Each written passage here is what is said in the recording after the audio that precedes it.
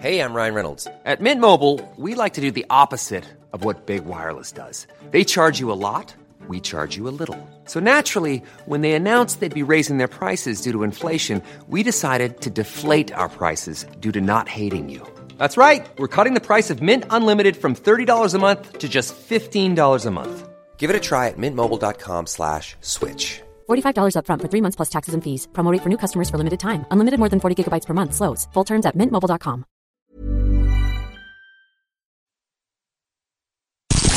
Wise Men Say, Sun FM Preview Show with Stephen Goldsmith and Gareth Barker. All things Sunderland. Hello and welcome on to the Wise Men Say Preview Show. Easy for me to say, apparently or not, on Sun FM. No Stephen tonight, that's why you've got me mumbling along, trying to do talking on the radio. But hopefully we've got some people with me who are going to be better at it. We've got Graham Anderson, formerly of the Sunderland Echo, amongst other things, but mainly that. I'm sure he needs no introduction. Thank you, Gareth. Well, thanks for introducing me anyway. And we've got Martin Scott as well, former Sunderland left back, during probably one of the most successful periods in the club's recent history. Mm-hmm. So we'll have somebody who can talk about nice things. And also talk about his time under Mick Buxton, I guess, as well, which wasn't as great, I guess, from on the pitch perspective. I'm sure he's got pleasant things to say about him since he signed him for Sunderland. So yeah, there's not a lot to be happy about at the moment. Well, not for Martin. He's got his foot in the boot as we're speaking here. What did you do? Well, this is 20 years after the game at Lincoln away in the FA Cup. Just end. Well, sorry, I think it was the 3rd of January, and I sort of broke me left leg and had to have a reconstruction of the left ankle, and it's lasted 20 years. Obviously I've done a lot of coaching and different things since then, and it just got to a stage where I just literally couldn't put any weight on it, too much pain. So back into theatre, reconstruction, plaster for 2.5 weeks, and now in what they call a moon boot, which is actually the equivalent of a Kevin Ball match boot 20 years ago. So these things happen. I've just got to get on with it, and I've just turned 50, so I think I've been told many times I'm getting a bit old. Well, you hear a few stories about that, and it just goes to show, doesn't it, the toll it takes to play at the top level. You know, the training every day, the amount of injuries players get, and then later in the later years, after the career's finished, the amount of bother you have with people saying, struggling to walk around. And well, Bawley had an unbelievable sort of reconstruction of his knee, didn't he? It was really major stuff. And I bumped into.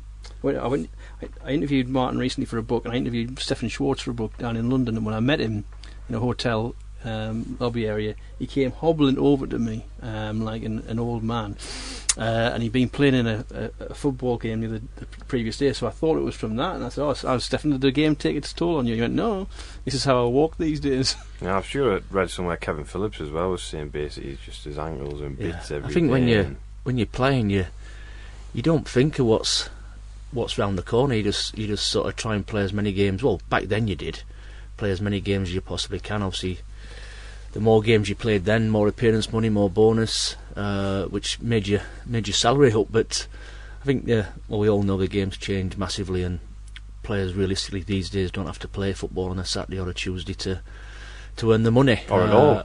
Or at all, exactly. But so it's all, the game's changed, and like I say, I've got to a stage now where I'm struggling, so you just got to crack on. When I first started covering football for the Echo, I remember I was told the two biggest misconceptions people have about footballers and football teams is, one is that they all like each other, because it's generally rarely the case, and the second misconception is that they're all fit, and that's what Martin will tell you, that the amount of times footballers in those days anyway used to take the field and they were not fully fit. And of course, fans turn up at a game and their assumption is all the teams getting on well together and they all like each other and they're a proper team. Sometimes they are, a lot of times they aren't. And the other side of things is that everyone out there is 100% fit. It's very rare that that's the case.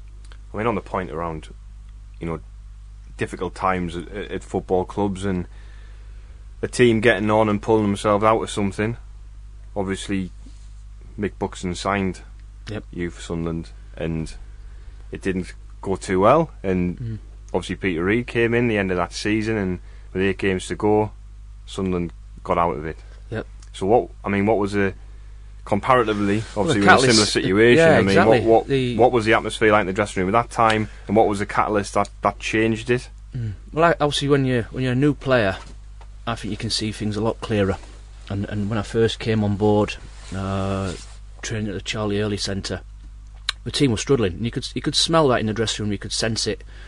Certain players, a lot of the younger players, and certainly some of the senior players were not playing, so a bit disillusioned with what Mick was doing and the team selections, bringing new players in. I obviously came in, and Steve Agnew came in just after that. And like I say, not playing well realistically, and near the bottom end of the championship. Results didn't go again, and like I said, before you know it, Mick had gone, and Peter Reid came on board. And he revitalised it. He obviously brought Bobby Saxton on board, who was a great character.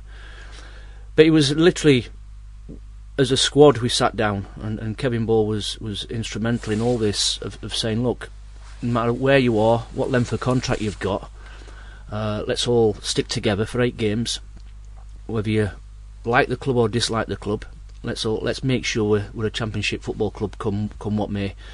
And we had that open and honest discussion in the dressing room. A few fingers were pointed, and it brought us together, in all fairness. And obviously Peter Reid came on board, changed a few things, got the lads together and buzzing, and the rest is history. From struggling that season to actually winning the championship the following season was virtually the same players, and it just shows you how such a good job Reedy did, and obviously Sacco and his staff, but the players also, because we created a real bond, a team spirit, and we built on that. And obviously I think, like you say, the Peter Reid years was built on them first 2 or 3 weeks of when he first came in.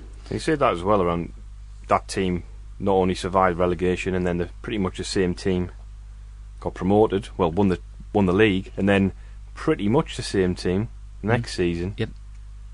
Stayed up. Well, went down with the record high points, 40, wasn't it? 41, I think it was. 40 points, wasn't it? Yeah, which is unbelievable at the moment. Like I say, if you look at that now, but to get relegated, like I say, Wimbledon away last game was a really, really tough day for everyone.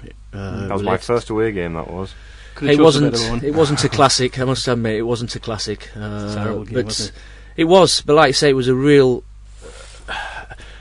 tough for everyone to concern, because we obviously were going through the sort of Premier passions and going in towards the new stadium. The plans were all in place, and we wanted to go to the new stadium in the Premiership. It didn't happen that way, but anyway, like I say, we kicked on from then, and obviously them years of me. Obviously, I was involved at the club at 94 to 2000, 2001 with some fantastic occasions and a great time to watch the football. I think there's an interesting point you made, Gareth, about the original point, and I think it's probably relevant to the current team as well, is that it's almost too simplistic to say Reedy came in and changed everything. It tends to look that way at the outside world, and there's a lot to it. It all coincided with that.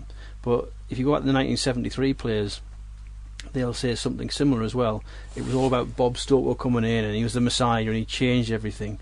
What they point out is actually we had a pretty good team before these people arrived. They helped galvanise it, but actually there was a good team there. And in Bob Stokoe's case, the argument from the likes of Dennis Stewart is he came in and he took the shackles off that had been there from Alan Brown, and it just led to its own momentum rather than anything magic that Bob didn't necessarily.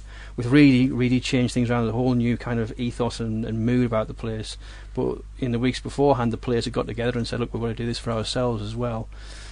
So a manager can do an awful lot, can change the mood completely, but the players have got to do it. And I think there's a similar thing at the moment happening with Sunderland, where Chris Coleman's come in, the manager everybody respects, and he's doing his absolute best.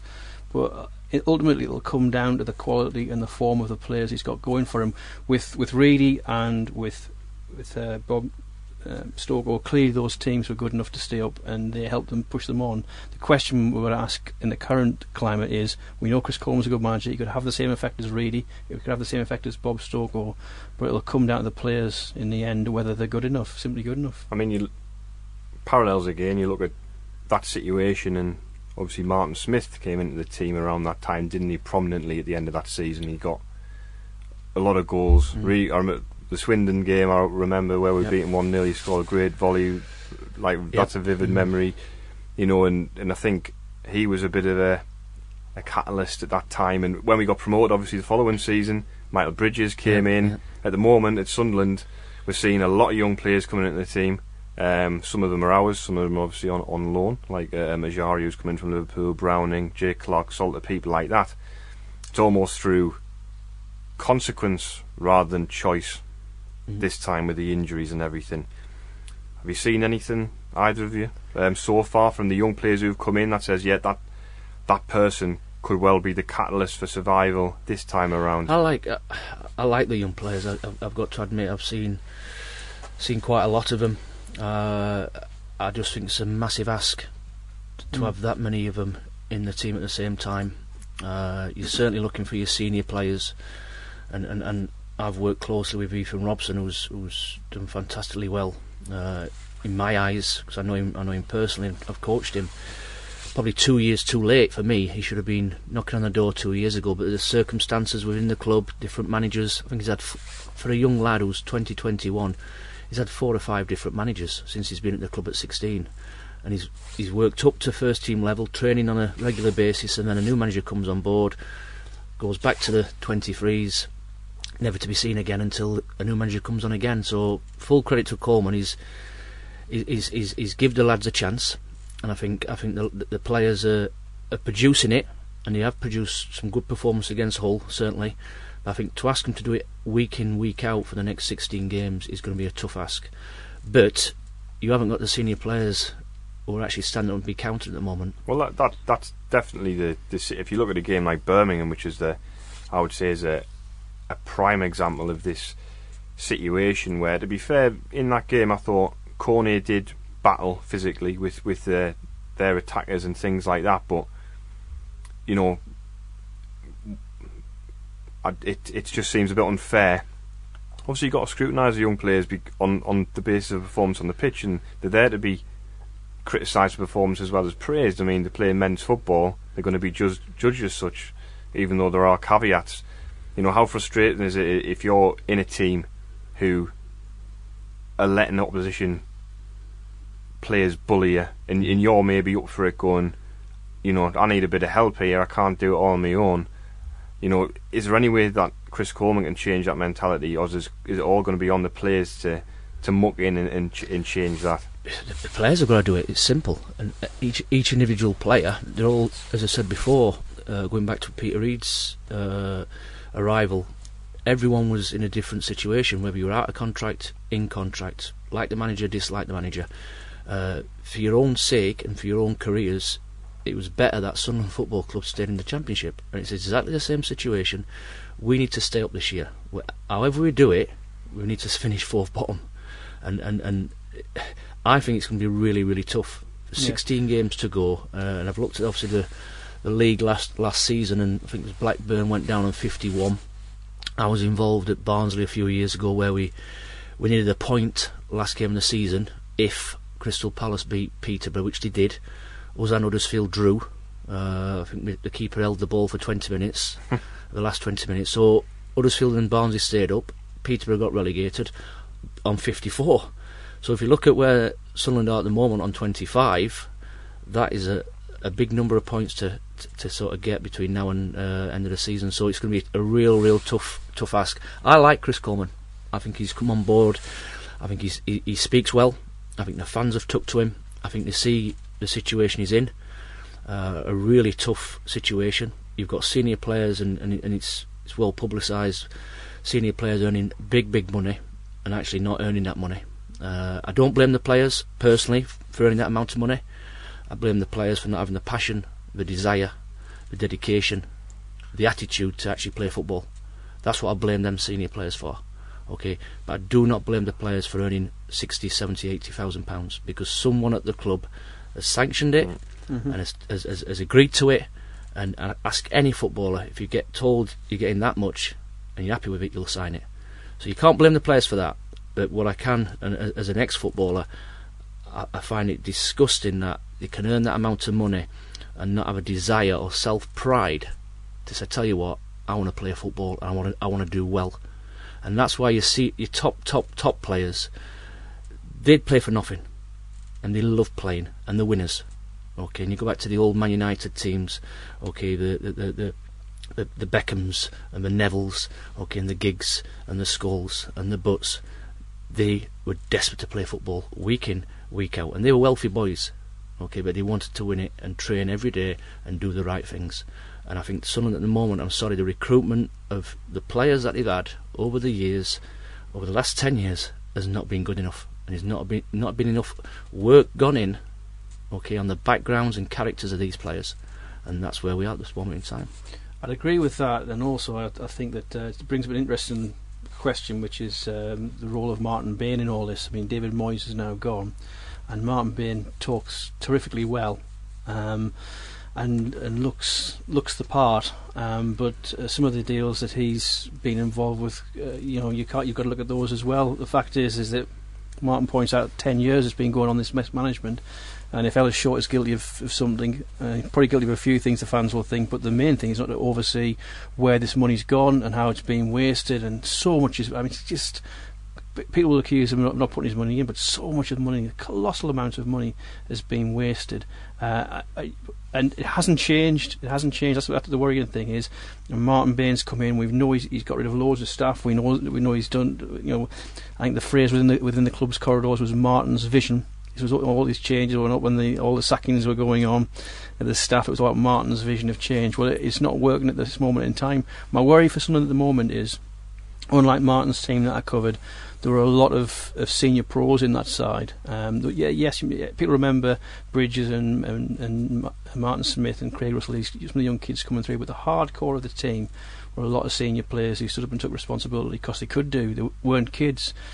I think too much has been asked of. When you look at the kids are helping each other, egging each other on, they're helping each other in the Sunderland side, but I think there's just too many of them.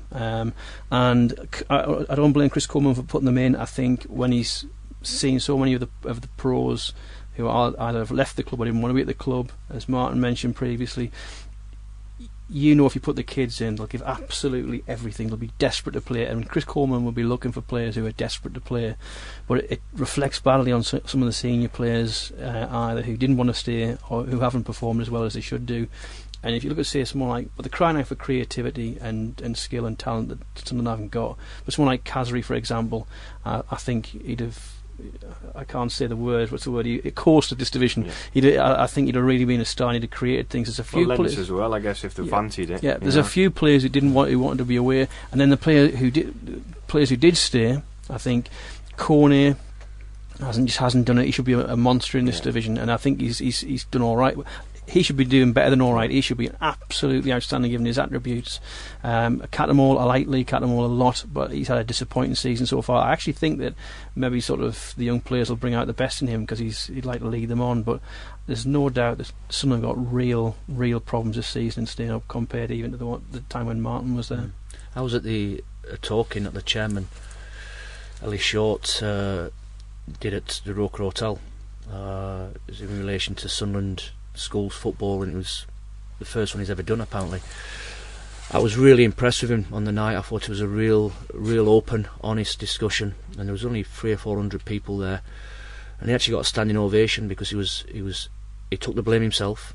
He blamed himself for trusting key people in key positions, and he openly admitted it, that they let him down, and he regrets that.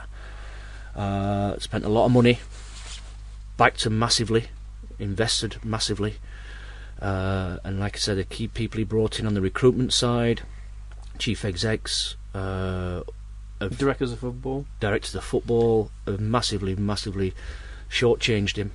He trusted them, and they didn't deliver what they said. So I feel for him on that. But he keep keeps bringing them in. But it's not just one or two, is it? It's 5, 6, 7, 8, 9, 10. Mud doesn't. What annoys me is Mud doesn't stick to these people. Do you know what I mean? I mean, sort of Roberto De Fanti, director of football, who came in. Well, Di Canio hasn't had a job since he left us. Well, no, I'm thinking like the directors of football. You look at Roberto De Fanti, Lee Congleton, and maybe in this case Martin Bain, sort of like the chief executives. You can look at the chief executives and the directors of football. These people make a fortune as well. You know, there doesn't seem to be a price for failure. I think as well. When it all goes wrong, these people kind of move on to different jobs half the time and leave. Well, we still be paying half the managers that we've sacked, no doubt, and the players as well. Honestly, yeah, when you look at some of the money that has been spent, I mean, Sunderland didn't skimp on the wages for a lot of these players, you know, and so it's some of the money that's been wasted on the transfer side of things. I mean, and even if you take a case of say Didier and Dong, and that's just one case. I don't want to pick on him up because there's been worse players than Didier and Dong, but 15 million quid for Didier and Dong, and the wages you had to factor these things in. But then that's if we even paid that much money. 13, I think it was quoted, and the suggestions that we didn't pay anywhere near that initially up front. Same for Gilabodji, I think it was 8, but the suggestion was we'd only pay them 1. Yeah. Well, if we're still paying him now, probably. Why is it Dijon? I think he's at. Yeah. Yeah, it's a matter of degree, though, isn't it? I mean, sort of like even if I could have that sentence all over again, saying Didier did on 13 million. Yeah. You know, honestly, these players weren't worth anywhere near that sort of money. You know, and it's unfair to pick out one, but he's the one which kind of screams at me because that's record signing 15 million quid for Didier and Don, or even 13 million, £8 million for Gilabodji. Are you sure? And also the wages. That was another thing that tends to get overlooked. People look at the transfer fees, but the wages. You know, I mean, especially for a working man looking at that and thinking someone's on 50. Jack Rodwell.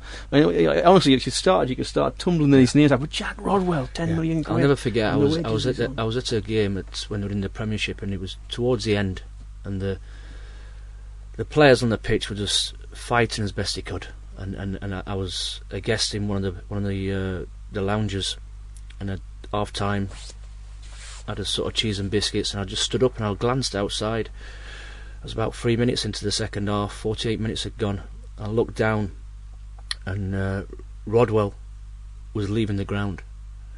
He was walking out the stadium at 48 minutes. He got in his car, his wife followed him, got in his car and drove off.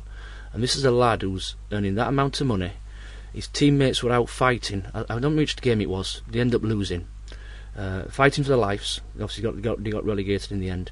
But one of his senior players couldn't be even bothered to sit in the stand and watch his own teammates play football where he should be earning his living. He got in his car and drove wherever he drove. But that for me sums that place up at this moment in time, and sums them sort of players up. No loyalty, none whatsoever, no passion for the club, and literally just picking a salary up. I think at the moment Chris Coleman's definitely working towards trying to address that problem. Buying players for big fees and big wages in modern football brings the problems you're talking about, though, because that's how you get the better players to the club. So it's going to be interesting to see how Chris can shape a team if he's given the time and he wants to do it. I think he will be given the time, because I think he's probably the best thing about the club at the moment. I really think the way he talks in the press, the way he's dealt with certain situations, I think he's a tough character. He's obviously been a top player. He's got good staff around him. He's got good knowledge. I know obviously Kevin Ball, who's a close friend of mine, speaks really highly of him. He's obviously played football in the same team as him at Fulham. I think he finds it hard because he's been a real passionate player, Chris Coleman and Kevin Ball, to understand what these players are doing and the attitude that they take towards playing or not playing. And it's quite hard when you're old school, as we all are, to understand what the sort of the players of today do, because like I said, if I didn't play 45 games a season, I saw it as a really poor season for myself. But some players are just happy to be sat on the bench or even sat in the stand just to pick the money up. I've suddenly realised I've been sending negative for the first half of the show, and every time I come on here, I always get accused of being negative. So I'm going to try and. I don't really understand how you can talk. Tell you what, we've been. I couldn't help the last couple of years, can I? So we've been doing this show since March 2013. So not many laughs on the way. Then we've really. done about 300 episodes probably. And we've had probably about 10 home wins to talk about. What's the highlights? I'll tell you what, we're undefeated against Newcastle. There you go. Since we started. Get in there. So are you claiming credit for that? Yes. Fair enough. Absolutely. Can I do something? I mean, we've had how many managers, how many players, and we're the only consistency through the whole thing, true. through the whole run. Mind you, I packed in the Echo 3 years ago and you were doing alright when I left. What have you been playing at? Well, I don't think we were doing alright, were we? No, well, compared to now, definitely. Yeah. Compared to now, definitely. Well, it was a slow. I think we always thought, we're clinging on to the Premier League by our fingernails, and then we go, and then people are like, well, you rationalise it, don't you? You go, well, hopefully we'll get down there, rebuild, probably win a few games. It's been as bad. I said after the Ipswich game, it's exactly like last season, but we're getting beaten by worse teams, and it's demoralising, and now we're staring the third division. So how many games then do you think out of 16 that we need to win? Out of 16, yeah, I would say 8. And I would target 8. Can you honestly see us winning 8 games? Can't see us winning 2 games at the moment. I think for that to happen, and I think this is the only way I see it changing, is that someone has to play above themselves. 1 or 2 players have to have the form of the life in these next few weeks. And I look at, say, for example, Lewis Grabban, who scored a stack of goals for Sunderland. That was an anomaly. When you look at his career, he never scored that many goals anyway. But I think he had one season at Bournemouth team where he got about 25. Yeah, but over his career generally, that doesn't happen. He had a purple patch then, and he had a purple patch here. And what Sunderland need one of these young lads suddenly to sort of have a burst of form, or the keeper they've brought in to have an outstanding run and make up. It doesn't. Well, if he's got a pair of hands, that would be a start. But it started. Obviously, I wasn't at the game. Like I wasn't at the game Saturday, but obviously, I've loads of friends and stuff who were massive Sunderland fans, and apparently, the first 20 minutes, they're the better team. Had a fantastic chance to score. Yeah. Okay, but when you're struggling, a chance like that you don't take, it misses a goal. That can actually sometimes have a real negative effect when you actually start the game quite bright. Obviously, Ipswich score, before you know it, the second sucker punch just before half time. There's no coming back from that. Not with a team that's lacking confidence, lacking belief, and that's where your problems arise. But it's going to be a real fight. We know that. We know that, and like I say, nothing. It's going to be tough because I think top 6 or something we need to play. We've got 6 of the top 7, I think, to play. Starting Saturday at Bristol City. So we obviously got Bristol City. But it means we've got 10 of the bottom 17. Well, longer term, I think they've got the right guy in charge. I agree with Martin about Chris Coleman. I think they need to give him a long contract, and if they go down again, even just keep him. I think there's nothing wrong with him as a manager, so they've got to stand by him. And I think the way that Sunderland revive is they have to go back to basics. I think if regardless of what happens in the summer, he'll change everything around. I think all those players that he doesn't like, he'll want rid of, and they just have to go back to basics. But I would keep my fingers crossed the Sunderland stay in the Championship this season. I mean, you're easier to teams to beat next season. That can generate momentum. Happened last time Sunderland went down in the 3rd division.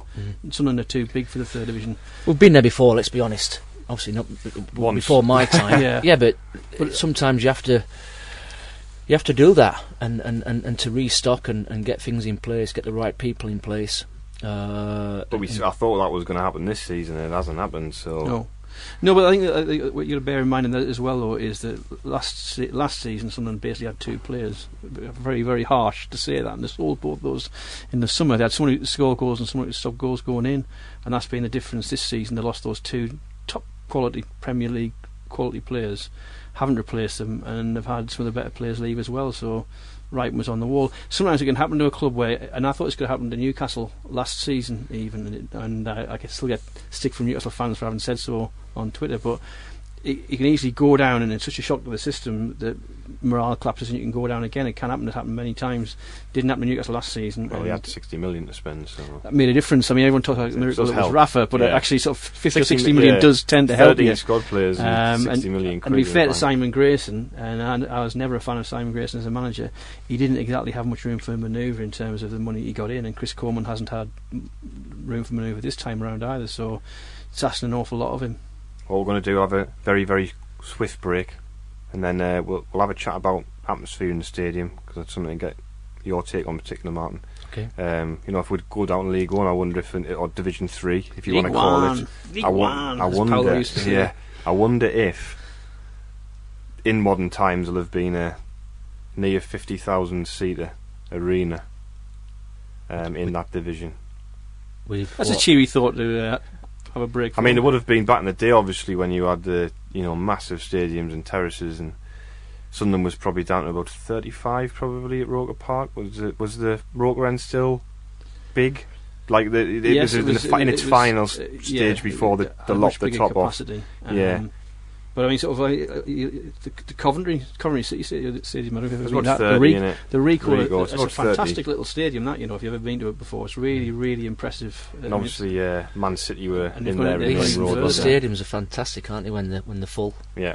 And it's an absolute nightmare when it's all full. We'll have a little chat about that when we come back in a second. Hiring for your small business? If you're not looking for professionals on LinkedIn, you're looking in the wrong place. That's like looking for your car keys in a fish tank. LinkedIn helps you hire professionals you can't find anywhere else, even those who aren't actively searching for a new job but might be open to the perfect role. In a given month, over 70% of LinkedIn users don't even visit other leading job sites. So start looking in the right place. With LinkedIn, you can hire professionals like a professional. Post your free job on linkedin.com/people today. Millions of people have lost weight with personalized plans from Noom. Like Evan, who can't stand salads and still lost 50 pounds. Salads generally for most people are the easy button, right? For me, that wasn't an option. I never really was a salad guy. That's just not who I am. But Noom worked for me. Get your personalized plan today at Noom.com. Real Noom user compensated to provide their story. In 4 weeks, the typical Noom user can expect to lose 1 to 2 pounds per week. Individual results may vary. Wise Men Say, Sun FM Preview Show with Stephen Goldsmith and Gareth Barker. All things Sunderland. So the atmosphere at the stadium, it's a hot topic at the moment. Mm-hmm. Variety of different opinions on different aspects of it, from protests, demonstrations, atmosphere generation, and then you've got the actual reality of the situation, which is a lot of Sunderland fans have got fed up and not abandoned the club at all, but they've decided that they just can't do it anymore, and stop going. Now, obviously under Mick Buxton, we were probably getting 13,000. Yeah, just under 15. At Roker Park. And then obviously when Reedy came in, I remember going to the first game with Peter Reid. It was full, pretty much 19,000-20,000. Yeah. Situation now, obviously you played at the Stadium of Light when it first opened, and there was a bit of an attendance dip actually after that first game, because I remember being in the ground. There was probably only it wasn't anywhere near full. Obviously we didn't have the bit behind the goal then. That's right, yeah. But obviously as a stadium, as the people filled the stadium as the results got better, and then when we slaughtered the league in 98-99, it was bouncing every week, because we were beating each team 4-5, 6-0 every week. So it's easy then, but what difference does it make when you're in that tough situation like under Mick Buxton, and you're playing in a stadium where there's 11, 12, 13,000 irritated? And obviously this is parallels as well, obviously, because this was coming on the back of obviously the Butcher era and stuff like that, which obviously we nearly went down, things like that. So there are parallels there. You can as a player, you can sense it, and certainly when you come out for the warm up, you can sense the atmosphere, you can sense the crowd. But I'm a big believer that it's up to the players to get the crowd going, and there's nothing. The Sunderland fans are good fans. I'm telling you now, Okay, they are passionate about the team. The knowledge is very, very good. Okay, and they don't want a lot. All they ask is someone who actually give them 100%. And I don't think that's a lot to ask of any player. And like I said, but you can sense the atmosphere in the warm up, whether it's at Roker Park or the stadium.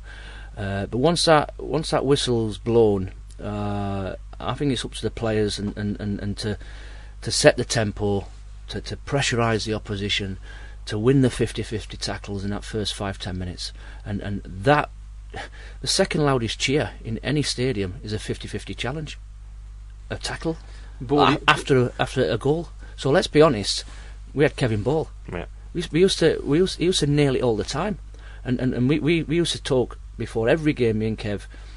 If the game didn't start well in the first 2 or 3 minutes, either he had to go at me or I had to go at him.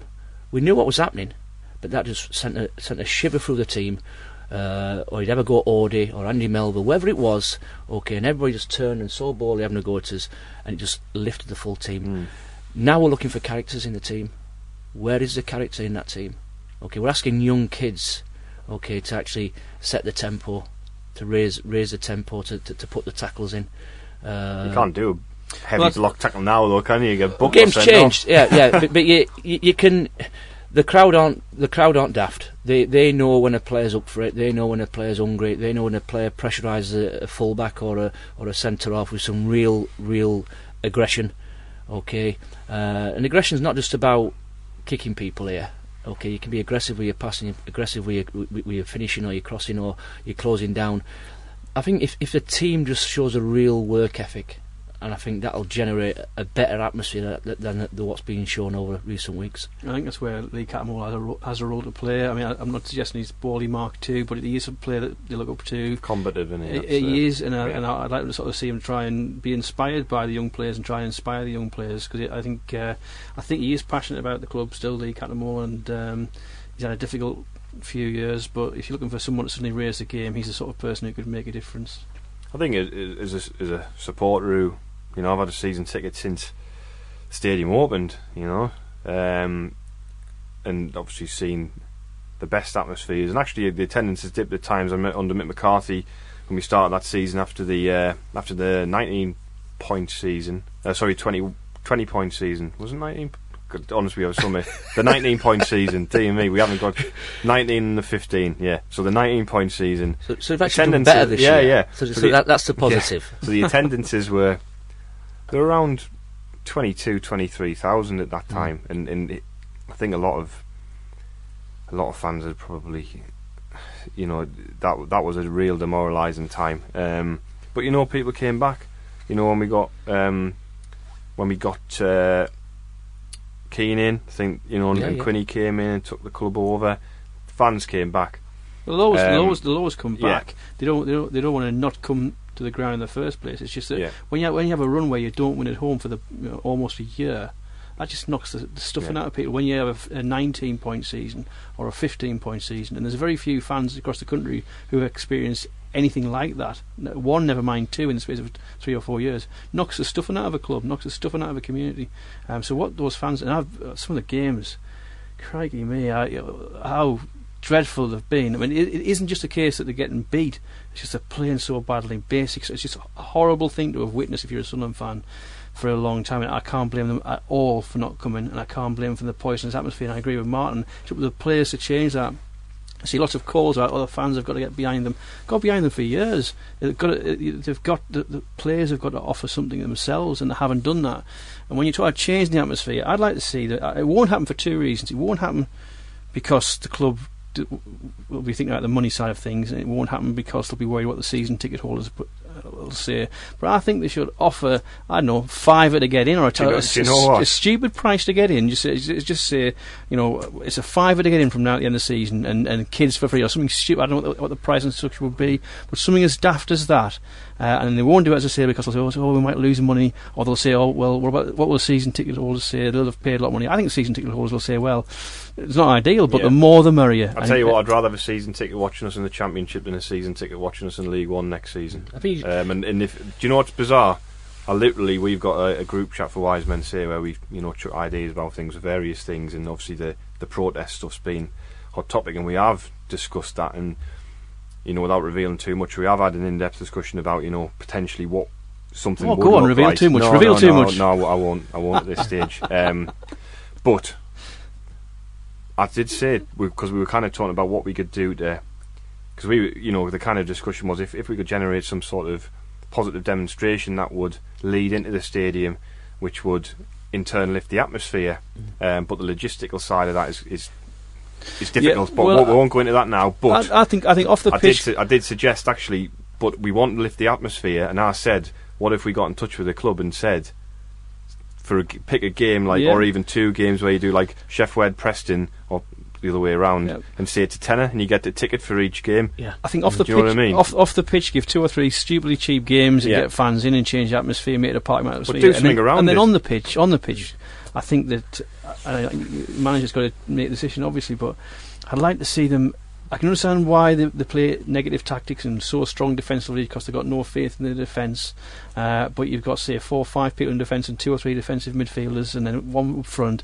I'd like to see them say, well, we have got a bit of a crap defence, but let's attack as well. Let's give, maybe the best form of defence is attack, and try and play positive attacking football, because I think we have got a few players who can attack. Play more of a positive attacking football, and if you are going to go down, at least go down trying to score goals rather than trying to edge a draw here and hang on and nick a goal. I've said that the wins we've had have all been by a goal, haven't they? Yeah. Apart from the you've got to game. attack, and you've got to attack, and you've got to have efforts on target. And how many times have you seen where, for spaces of half an hour, a half, or even a game, Sunderland have barely managed a shot on target? And again, that goes back to who wants to watch that? I mean, both keepers at the Ipswich game were anonymous. I mean, they were completely underworked. Yeah. I mean, they scored.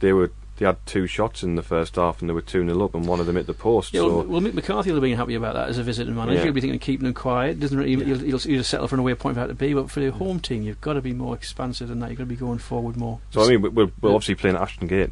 Yes. At the weekend, obviously, place that. Well, they're having it's a bit, it's a bit different to when you played there. I had nearly 4 years there. It's a fantastic club. Obviously, they've had a really good season. We're starting to waver a bit, aren't they? Because they've had a fantastic run in both cups. They're a good team, but they're very similar to they've been trying to get into the Premiership over many years. Invested a lot of money over the last 3 or 4 years.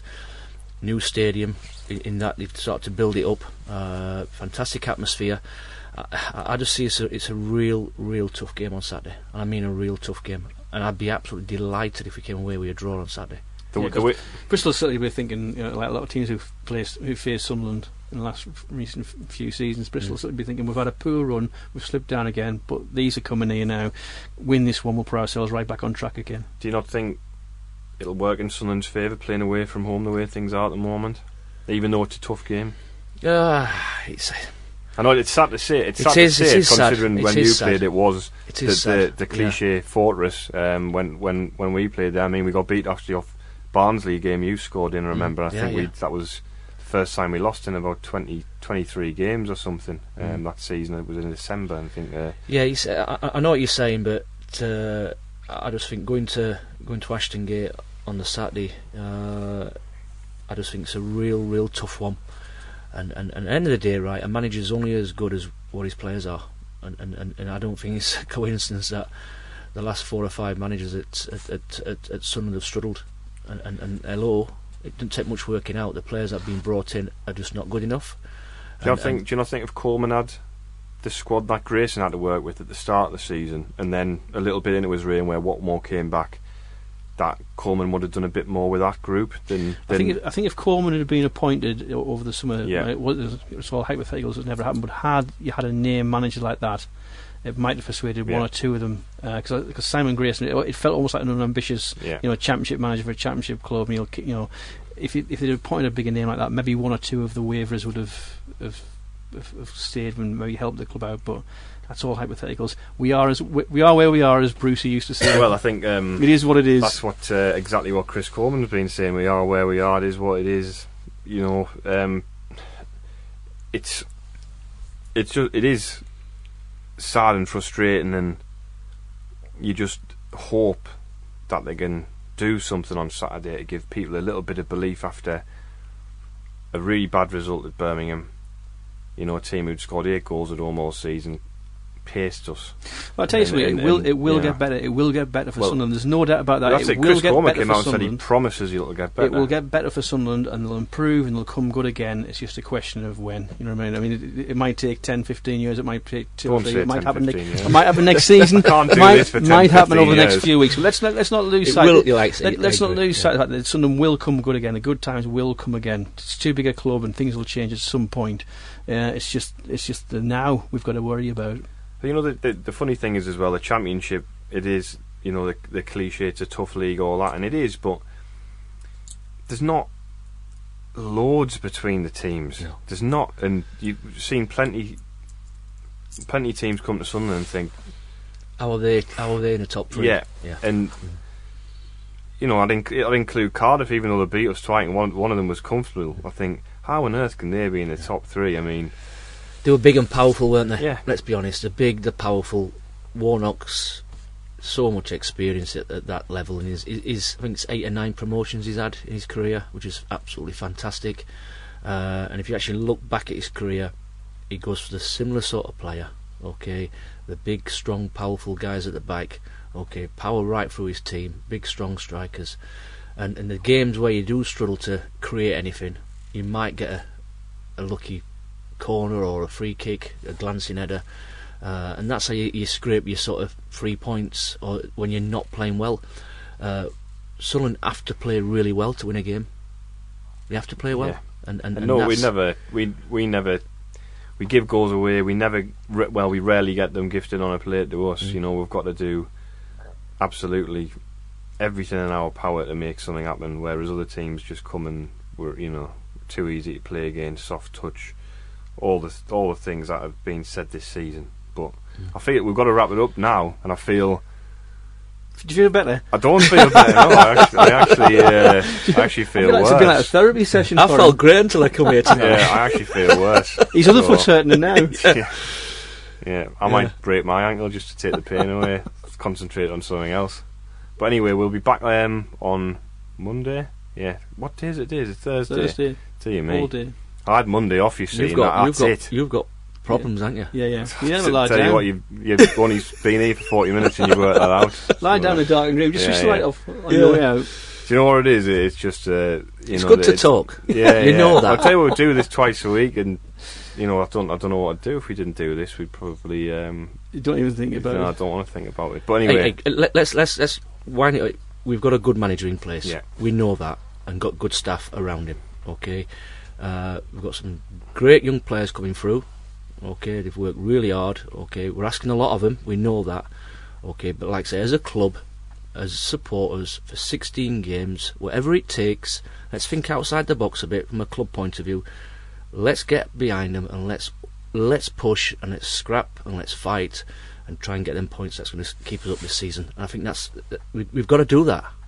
If it doesn't happen, then we obviously regroup and we go again next season. Well, there you go.